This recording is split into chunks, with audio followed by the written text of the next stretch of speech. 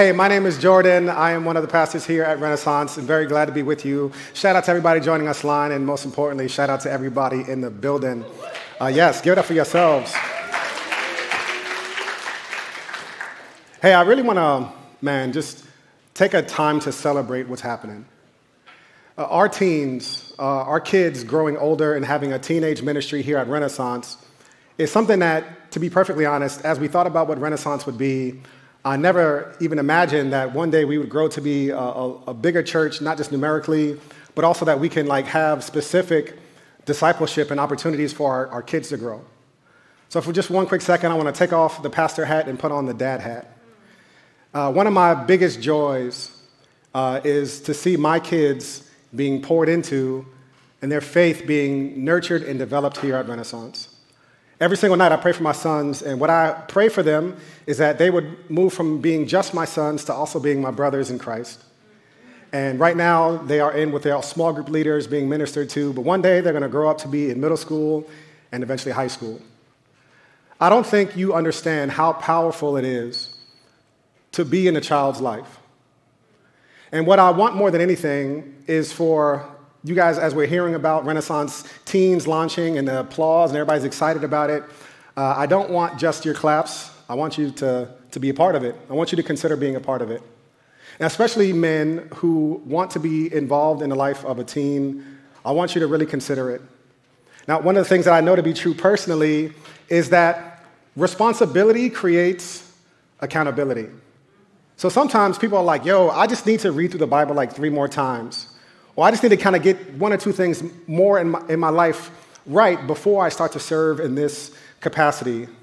And I think that's partially true, that God does invite us into greater levels of accountability with Him before we start to do things. I don't think we should be hypocrites. But by people signing up to be in the life of kids, by you having to show up week after week, that accountability paradoxically creates more reasons for you to read the Bible and to pray and to live with integrity.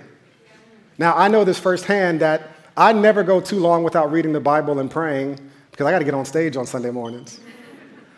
That responsibility that I have creates accountability.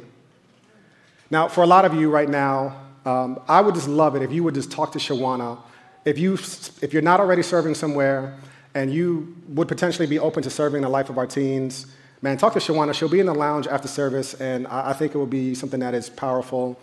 I don't want you to underestimate what your presence could mean in the life of a kid. 20 years from now, my replacement is already in Renaissance kids, and you're going to have a chance to shape them. So before we get into today's message, let me pray before I start crying before the message starts. Heavenly Father, Lord, what a week we have had, not just nationally, but internationally. Lord, I have no idea what it feels like to hear attack planes hovering over my head, to fear bombs being dropped on my house or the house of people I love. So, Lord, we pray for the people of Ukraine. Lord, your image bearers, people created in your image, Lord, who are under attack, Lord. Father, we pray for an immediate cease of violence and attack by Russia. Father, I pray for the Africans in Ukraine stranded and not let into other borders. Lord, even in a time of war, racism doesn't seem to take a break. So, Father, I pray for you, the great I am, the one who is all things, Lord, to move, to comfort, to quench the fires that are raging right now. In Jesus' name we pray, amen and amen. So my wife loves to travel, and I think one of the many ways that she has upgraded me has been in our experiences and in traveling. And before I met my wife, I had been to Jamaica before, and I did what most Americans do when you first go to Jamaica. You go to the resort, you eat the food, you see the things, but you don't really leave the resort or have any real interaction with the real community. But then I got married to my wife, whose mother is Jamaican, born and raised, and she has a house in Jamaica. Just got back on Thursday night. Yes, shout out to my mother-in-law. And then I got to go to Jamaica and be with real Jamaicans. Now, I am fascinated by accents and how people talk. And I grew up in New York, so I have a lot of Jamaican friends. But when you get to Jamaica and you are around Jamaicans, it's more difficult to understand. And when you are around Jamaicans who are around other Jamaicans, it gets even more difficult to understand. And when you are around Jamaicans who are around other Jamaicans and some rum punch has been flowing, it's almost impossible. Now, I pride myself on being someone who does not need babysitting at any family function or at a dinner party. But there are times where I'll just be standing in the corner at a dinner party, and I can see that my wife knows that I don't know what's going on because I'm just a dumb American nodding and smiling. And she's like, Jordan, they asked you a question. They asked you, what do you do for a living? And I'm like, yes. Like, you have to respond to that, Jordan. Now, I'm fascinated by accents because they are a really powerful reminder that there are things about you that have been formed in you without your knowledge and without your permission. The way you talk, the way you pronounce the word coffee or water or whatever it is that you say, a big part of you, and I see this every time I go to Jamaica when I'm with my mother-in-law, a big part about you, the way that you talk has been formed inside of you. You never thought about why you pronounce words the way that you do. Just over time, in the way that you were raised, in the people that you were around, in the environment that you were brought up in, it formed something in you. And that happened without your knowledge and without your permission. Now, this is really profound and interesting because it is not just in your accents that is a true statement. That's true in every single part of you. Now, modern people would say that you are the result of your choices, and that is partially true. But a better statement is that you are a result of your choices and the choices that were made for you before you were even born. Psychologists would tell you that the person you and I are is a complicated mixture of things that we did not get a chance to decide for ourselves. There's a lot of decisions that have affected the course of our lives. Where we live, what you are called, who you spend your time with as a young child, what social class you belonged to, and all of the things that you were raised in and around. There are things about you, the way that you live life, the way that you function, the way that you handle different situations that you were born into, and they affect your life more than you know. Now, this is really important because of this. Over the years, I have grown in my understanding of what it means to be a disciple or a follower of Jesus. And some people hear that word disciple and they think it's this super deep and overcomplicated word, but discipleship over the years, I'm learning, is a better definition of it is that it is us learning things about Jesus that we didn't know.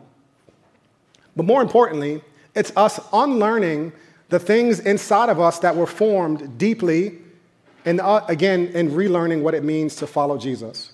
So discipleship is learning new things. It's unlearning the things that have been formed inside of us that we should not be holding on to, and it means relearning. Now, one of the best ways I know how to explain this is that a couple months ago, we did a series on relationships, Real Love. And for many of you who tuned in, it was one of the most watched and downloaded series that we did because relationships, be they with your significant other, coworker, roommate, boss, parents, children, relationships affect everything about us. Everything we do and experience, we experience them relationally. And one of the greatest feelings of dissatisfaction oftentimes happens relationally. Now, if you want a good relationship with anybody, you are going to need to learn how to navigate conflict. Now, here's a lie from the pit of hell. A lie from the pit of hell is this, that if this is a good and godly relationship, there should never be any conflict. Now, there are some things, there should not be devastation that's occurring all the time in your relationships. But every good and healthy relationship is going to have conflict. Years ago, I was talking to a couple that was about to get married, and I say, hey, so what do you love about the other person?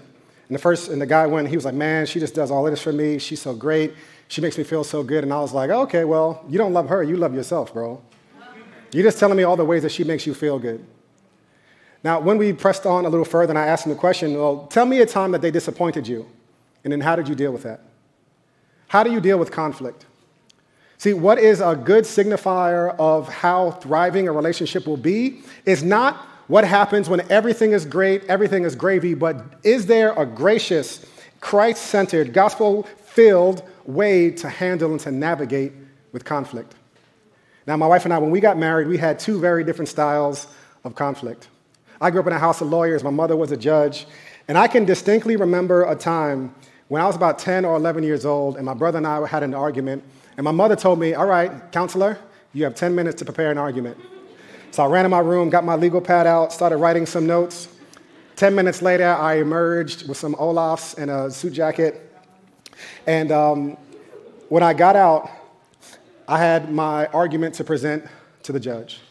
Over the years, I've learned professionally how to really develop and craft an airtight argument. Over the years, I've gone to high school and college and law school, and I practiced law for about 7 years. And I cut my teeth as a litigator, cross-examining people on Fordham Road. And I am a litigator through and through. And that is extremely helpful in the practice of law. That is not helpful in your apartment having a conversation with your wife. One of the biggest mistakes I made early on in our relationship was treating our personal disagreements like professional ones. My go-to line, which I don't say anymore, so I'll turn this way, my wife is over there. My go-to line was, is it fair to say? So we'd start an argument, I would just let her talk and say, go ahead, finish. I'll let you finish, go ahead. Okay, great. Is it fair to say? What I realized pretty quickly was that my style of communication, my style of handling conflict, was fantastic at winning a point and terrible at building intimacy. That if my goal was the other person, cross-examining someone is a terrible approach. Now, in my understanding of what it means to be a husband, to be in a relationship with her, I had to unlearn the ways that I had been formed to do conflict. In my wife's home growing up, there really wasn't a lot of physical, emotional, or arguments happening in her home. Her parents were very amiable people. And then even though that there was breakdowns in their relationship, she really didn't see conflict. Now, what she has come to know, and we were talking about this yesterday, is that in her mind, conflict led to a dissolution of a marriage. So when we would have disagreements, she would push it down. And unless it was something that was like really, really big, she just would stuff it down and wouldn't say anything about it. In her mind, she wasn't being a peacemaker, she was being a peacekeeper. Paradoxically, by not saying anything, she was robbing us of the experience of really building intimacy. Over the years, what she's had to unlearn is that conflict, or what she's had to learn is that conflict leads and can lead to real intimacy. And that intimacy, most of the time, is on the other side of really navigating through conflict. Now, I know that y'all know this to be true in your own lives and your own relationships. The people that you are tightest with, y'all done been through some stuff together. You've walked through conflict. You've walked through some things. You've been through some things. And on the other side of that is a real connection. Now, conflict is just one example of about 100 that I can give of things that we have to unlearn in order to be the type of people that God is calling us to be, whether in our relationships with others or in our relationship with Him. Another thing I can think about is something that I've seen over and over again in the last 8 years is the way that people deal with failure and mistakes. Now, so many people grew up in a home where failure and mistakes were unacceptable. Unacceptable. And as a result, what happens is people go into these self-loathing cycles that they can't get out of. Other times, people just hide. They hide their mistakes, they hide their failures out of fear that they themselves would be rejected because this is what has happened in their lives. And then what happens is you go months and months without seeing someone because they go and try to fix it on their own, and then finally they hit a breaking point and come back anyway. How you deal with failures and mistakes in your life is a matter of your discipleship. And it might be something that you need to unlearn the ways that you were formed by your family of origin and how they dealt with things in order for you to be the person that God is calling you to be. Now, the thing about life, the thing about discipleship is that we need to learn, unlearn, and relearn. There are things about Jesus and how He wants you to live that you just don't know yet. You're just unaware of what God is actually calling you to do. And that's okay. There are things about you that have been formed without your knowledge and without your permission that you need to unlearn. There are things about what God is calling you and I to do that you and I are so prone to forget that we need to relearn over and over and over again. Here's why.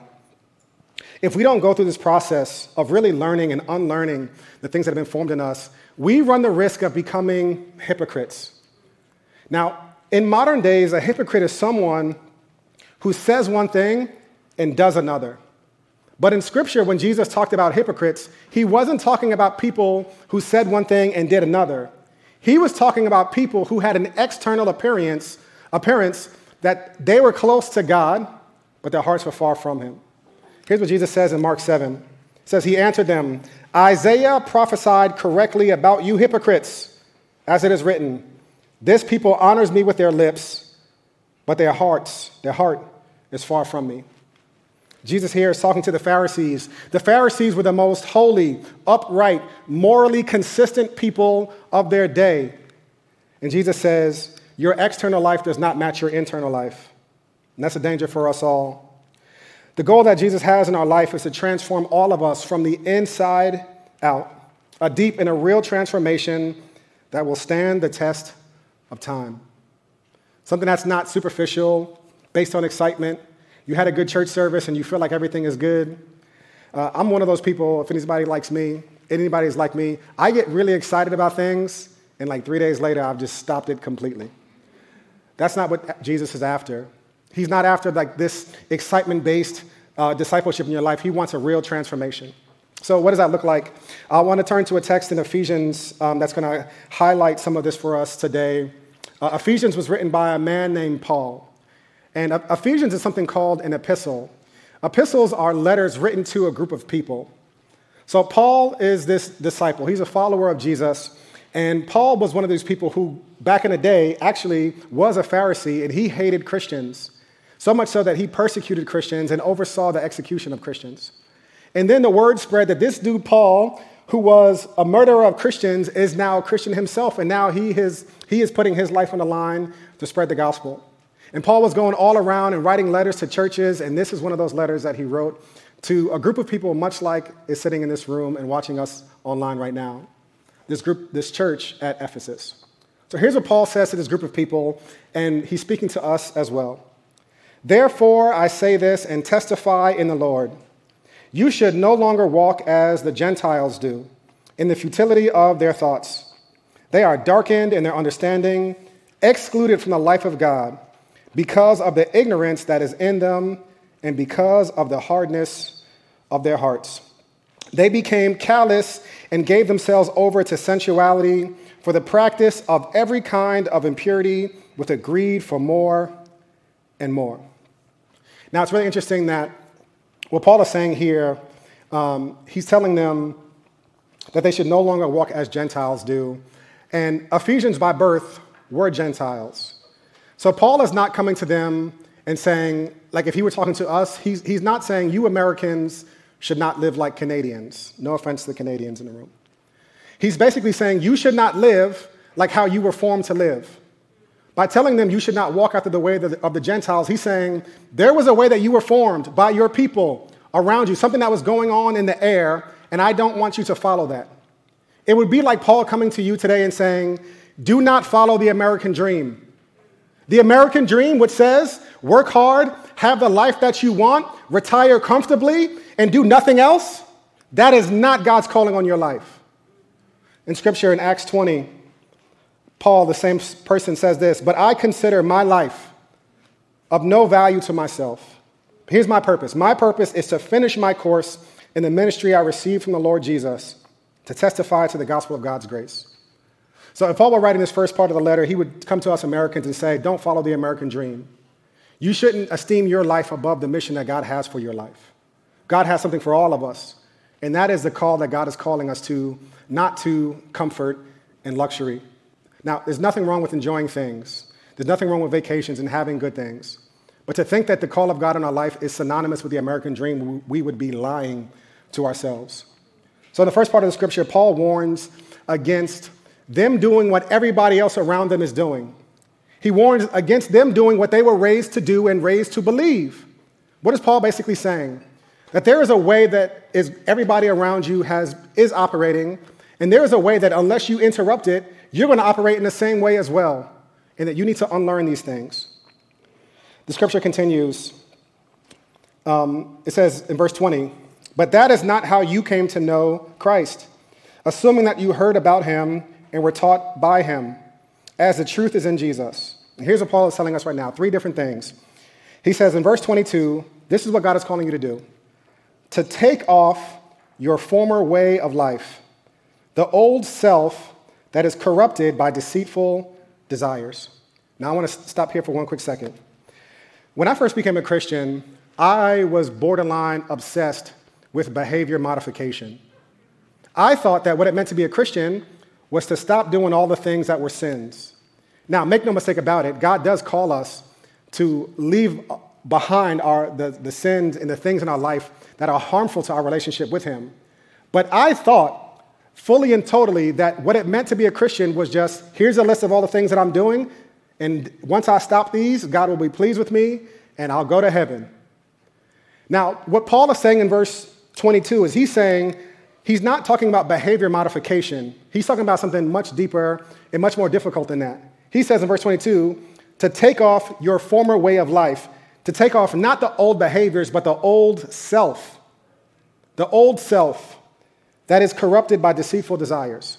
So here's what Paul is saying. He's saying all of us have an old self, an old man, things about us that were corrupted not by bad practices or bad behaviors, but much more dangerous and scary than that, but that the motivations, our desires themselves were corrupted. And Paul is telling us right now that if you want what God is calling us to do, is to unlearn our old self. Now, one of the things that's really profound and challenging is that we cannot change what we are unaware of. What is your old way of life? Who's your old self? What are those desires? What are those motivations? Now, comprehensive and real discipleship, real transformation by Jesus doesn't stop at just learning a couple new scriptures. It means unlearning and becoming aware of the way that our old self operates, going inside, internal to excavate and to learn what it means, to learn who our old self is, and by God's grace and in this power of His Holy Spirit, to put off the old self. And then Paul continues in verse 23. He says, to be renewed in the spirit of your minds. That's such a beautiful way of saying it. That what God wants for you is not just for you to add new things to your brain, but He wants our minds to be renewed, to be made new, to be transformed. This means basically to be enlightened to what God is calling and hoping our life to be. I don't know if you've ever read a scripture, sat in a sermon, sat in a Bible study, where your entire life you've seen something, but then all of a sudden, it's just like a light bulb goes off. And now you can't go backwards. It's one of those moments where you like, man, yeah, I kind of wish I never heard that because now I have to do something about it. I've had a number of those moments in my life where I feel my brain, I sense my spirit being renewed, and I can no longer go back to the old way of things. And Paul says in verse 24, and to put on the new self, the one created according to God's likeness in righteousness and purity of the truth. So here's what Paul says. Take off the old man, have your mind renewed, and to put on the new person. Now, this is not like putting on a new shirt, where you just change it one day and it happens. This is something that happens slowly, organically, over time, but it does require a lot of effort. Now, I would never want us thinking that it just means to kind of go to church one day and to get a truth, and all of a sudden, you got it, you're changed. Americans think that knowing something is the same as being transformed. Oh, yeah, I know that already. We should be generous. Oh, I know that. We should be sacrificial. Oh, I know that. Are we doing it? The biggest question that we have to ask ourselves a lot of times is not what do we know, but how has what we know transformed our lives from the inside out? Mother Teresa did not know anything different about what it means to sacrifice and to serve the poor than I do. We have the same Bible, we've read the same scriptures. But the level of devotion that her life is to mine are not comparable. There's a transformation that has taken place in her life that I have yet to know anything about, although we know the same facts about God and the same facts about Scripture. So God is calling us on a journey, and I'm going to borrow a model from an educational psychologist. His name is Benjamin Bloom, and whatever part of this is helpful, take it and run with it. Whatever part is not, throw it away. But basically, what he argues is that there are 5 stages of transformation. 5 stages of transformation. They go from awareness, and awareness is simply that you become aware and you know what something is. And it moves to curiosity. Curiosity is where you start to think about, how can I apply this truth to my life? Then it's valuing. Value is when action starts to happen in your life, where you start to take small steps in the direction of change. And then it moves from valuing something to prioritizing. Now, when you prioritize, this is where you're not just dabbling around in it, but you start to make some significant changes in your life. And the last one is ownership. And ownership is when a truth has transformed you, where it's deeply embedded in your life, and you orient your entire life around this truth. Now, let me give a small example about how this worked in my own life. When we first started Renaissance, I had no boundaries whatsoever between work and home life. We were working out of our apartment right down the block on 121st Street, and it felt like I never turned off from the church. My wife and I were having a conversation one day, and she was saying, like, oh man, I really want to take this trip to India. And I was like, I don't know if I could take that trip. I felt so behind on work. And she said something that I really couldn't argue with. She said, we haven't talked about anything except for this church. And I was like, that's not true. Is it fair to say that? But she was right. I became obsessed with work, and I had no boundaries. And then I heard some messages on what it means to have boundaries, to have a Sabbath, to have a 24-hour period where I trusted that Jesus was the Lord of this church, that he would build this church, and that I was nothing more than a babysitter. And we went on a trip, and I started to become aware of what it means to have like a Sabbath, to have practices in my life that are devoted, where my life is devoted not to a church or to a job, but my life was devoted to God and to my family. So then I started to get curious, like, all right, so am I going to do Mondays? Am I going to do Fridays? And I started to think about how this truth would apply to my life. And then it went towards ownership, where I started to say, towards valuing, where I started to think, you know what? This is like actually life-giving. I'm not as consumed with work anymore. I'm present. I'm a Christian. I'm like a real Christian, that I'm actually trusting and receiving God's love, that I'm relaxing in Jesus, that I feel cherished by him even when I'm not doing anything, which is the ultimate goodness of the gospel. And I started to really see the benefits of it in my life. And then I moved from valuing it to prioritizing it. Like, man, listen, this is what I need to be sustained. If I'm going to be faithful here for the next 20, 30 years, I need this in my life. And I started to put up real boundaries around it. And then moved towards ownership, where now everything in my life operates around protecting this time off. My Slack goes on snooze, my emails are silenced, and unless it's an emergency, for 24 hours, we work hard on Thursday to make sure that there's nothing else that has to be done on that Friday, no work, so that we can truly be children of God. Now, over the last 8 years, I have not learned any new information. There has not been any aha moments that have happened. The truth of God's intention for us to have periods of rest over time moved from a small seed to a giant tree in my life. Now, when Paul says that you and I need to put on the new self, what he is talking about is not just you learning a new fact or two. He is talking about going through this process of transformation from the inside out, where now it has gone from a small seed to a giant tree in your life. Now, two things are necessary for this to happen. And we'll see these in 1 Peter 2. Number one, 1 Peter 2, he says, therefore, rid yourselves of all malice, all deceit, hypocrisy, envy, and all slander. Here's what he says.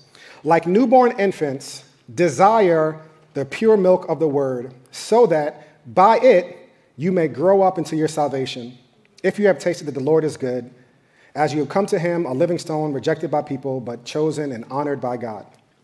So what Peter says in verse 2, the first thing that I want us to consider, what God is calling us, inviting us all to right now, is to desire the pure milk of the word, so that by it you may grow up into your salvation.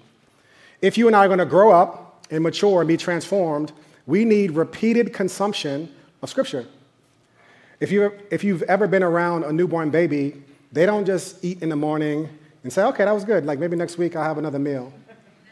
They are constantly feeding. They're constantly consuming the milk. This is what they need to grow up. And what we need as people, whether you are brand new to Christianity or whether you've been rocking with Jesus for 20 years, is you need repeated consumption of Scripture. Now, we don't just need that. We also need what he says in verse 5. You yourselves, as living stones, a spiritual house, are being built to be a holy priesthood to offer spiritual sacrifices acceptable to God through Jesus Christ. What he says here is that we are individual stones meant to be built into a house. You are an individual stone that is intended to be built into a house, fitted together with other people, other followers of Jesus. And this is the thing that God is calling us to be. Not just a new person, but a new people. And quite honestly, not only do we need just routine consumption of Scripture, we need community. Your walk with God is a community project. Now, over the years at Renaissance, ways that we've tried to do this, from the beginning of our church, we've had something called community groups. And community groups were groups of about 15 people that met in someone's home. And for the first 6 years, this is what we did. Then the pandemic happened, and then we switched from community groups to DNA groups. DNA groups were groups of about 6 or 7 people that met online weekly at a whole bunch of different time slots, and they were a respite. They were a place for people to build deep community and to go through Scripture together. The pandemic was very hard, especially living through it in New York. And to be quite honest, I don't know where I would be without my DNA group. Shout out to my Tuesday morning guys. Yes, sir. Now, DNA groups are relaunching on March 27th. And what DNA groups are is a group of about 6 or 7 men or a group of about 6 or 7 women that come together and you go through this sermon, you go through a 10-minute teaching together, and there's some discussion questions, and there's a whole lot of great ways to connect with the community here. And a lot of people have said over and over again how much their group has thrived and how much they themselves have thrived spiritually because of their DNA group. But one thing that we've learned over the last couple of years is there are some people who have really deep and meaningful community already. And what they want is they want community for sure, but they also want opportunities to go really deep into a topic or something that allows them to go more heavily studying something, really unearthing something, much more in the Bible study format, and still have some community. So, drum roll, please. We are announcing something at Renaissance called growth groups as well. Now, growth groups are going to be they're going to be opportunities for you to dig very deeply into one specific topic. Now, I'm going to talk about what the 3 growth groups are this term, also launching at the same time as DNA groups, and then I'll get to what the format is going to look like. So the three growth groups we have are, the first one is going to be led by our very own Lester Kim on Sundays, called The Meaning of Marriage. Yeah, y'all like that already. All right. Now, this is for anybody who is married and you want to strengthen your marriage, anybody who one day wants to be married and you really want to have a good framework for what that looks like and prepare yourself well for that season of life, or any other people who are just curious about what it looks like to grow in that area. So if you are single, can you take it? Yes, we want you to take it. If you're married, can you take it? Yes, we want you to take it as well. And that's going to be on Sunday afternoons, and the exact time will be rolling out as well. Others of you, man, y'all have just been blowing my inbox up talking about how much you've loved Bible studies, and you've loved an extended time to really be in Scripture, to not just learn what something means, but learn yourself how to refine your own practices and ways that you yourself can grow in reading the Bible. And we are extremely grateful to have our very own Dr. Amber Field leading a growth group on going through the book of 1 John. Yes, and if y'all have ever been fortunate to sit under Amber's teaching, you know that she does that like for real. And if you do the 1 John growth group, you're going to spend 8 weeks going through the book of 1 John, learning not just everything the Scripture is saying, but really learning yourself how you yourself can be a person who rightly divides the word of truth. That you can grow not just in your time and your consumption of Scripture, but in your ability to approach Scripture for yourself. That's going to be Tuesday evenings, and I'm leading a growth group on Wednesday mornings. This one's a little bit more somber in tone. I don't use this word lightly, but inside America and also inside the church, there is a pandemic for men who consume pornography. And we talk around it, we tiptoe around it, we sing songs, and there are so many brothers who, studies show that up to 2/3 or sometimes 3/4 of men in church, not outside, have some form of addiction to pornography. And I'm leading a growth group called Closing the Window, where we're going to hopefully find freedom from something that plagues so many brothers. Now, the Closing the Window growth group will be limited to men only because, ladies, men hide. You give them one little opportunity to hide, and we'll hide.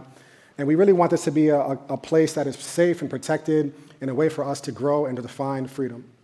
So what is the format of the growth group? Regardless of which one you do, it's going to be one large Zoom. And you'll get the link to that Zoom. And every single week, as soon as you get to the Zoom, you will be assigned to one breakout group. Your breakout group will be the same for the entire 8 weeks. So you will be able to build community with people over the course of this breakout group. And there's going to be a lot of teaching, really going deep into whatever the topic is for that growth group. And then there'll be small group conversation where you can check in with your brothers or sisters and learn how this is applying and hitting you personally. And then there's going to be large group conversation where you can hear not just what your group said, but what's popping and what's circulating around all of the different groups. And then back to teaching and more small groups. It's going to be an incredibly dynamic way to go. So the big million-dollar question is, what should you do? Should you do a DNA group or should you do a growth group? Yes. Can you do both of them at the same time? No. I don't want us to fall prey to the idea that we can just consume endless information. I do want us to slow down and make sure that we are investing our life into something and investing in it deeply.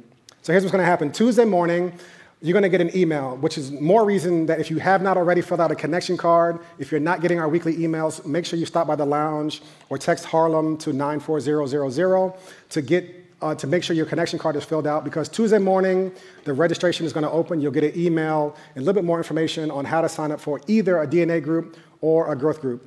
For those of you who are already in DNA groups and you're thriving, I definitely want you to consider to keep those intact. But we certainly understand if some of you want to leave and go towards a growth group. I'll end it by saying this. Guidance is not something that God gives. Guidance is something that God does. Jesus is the great shepherd, which means that he doesn't just tell you what to do. As a shepherd, he guides, he leads.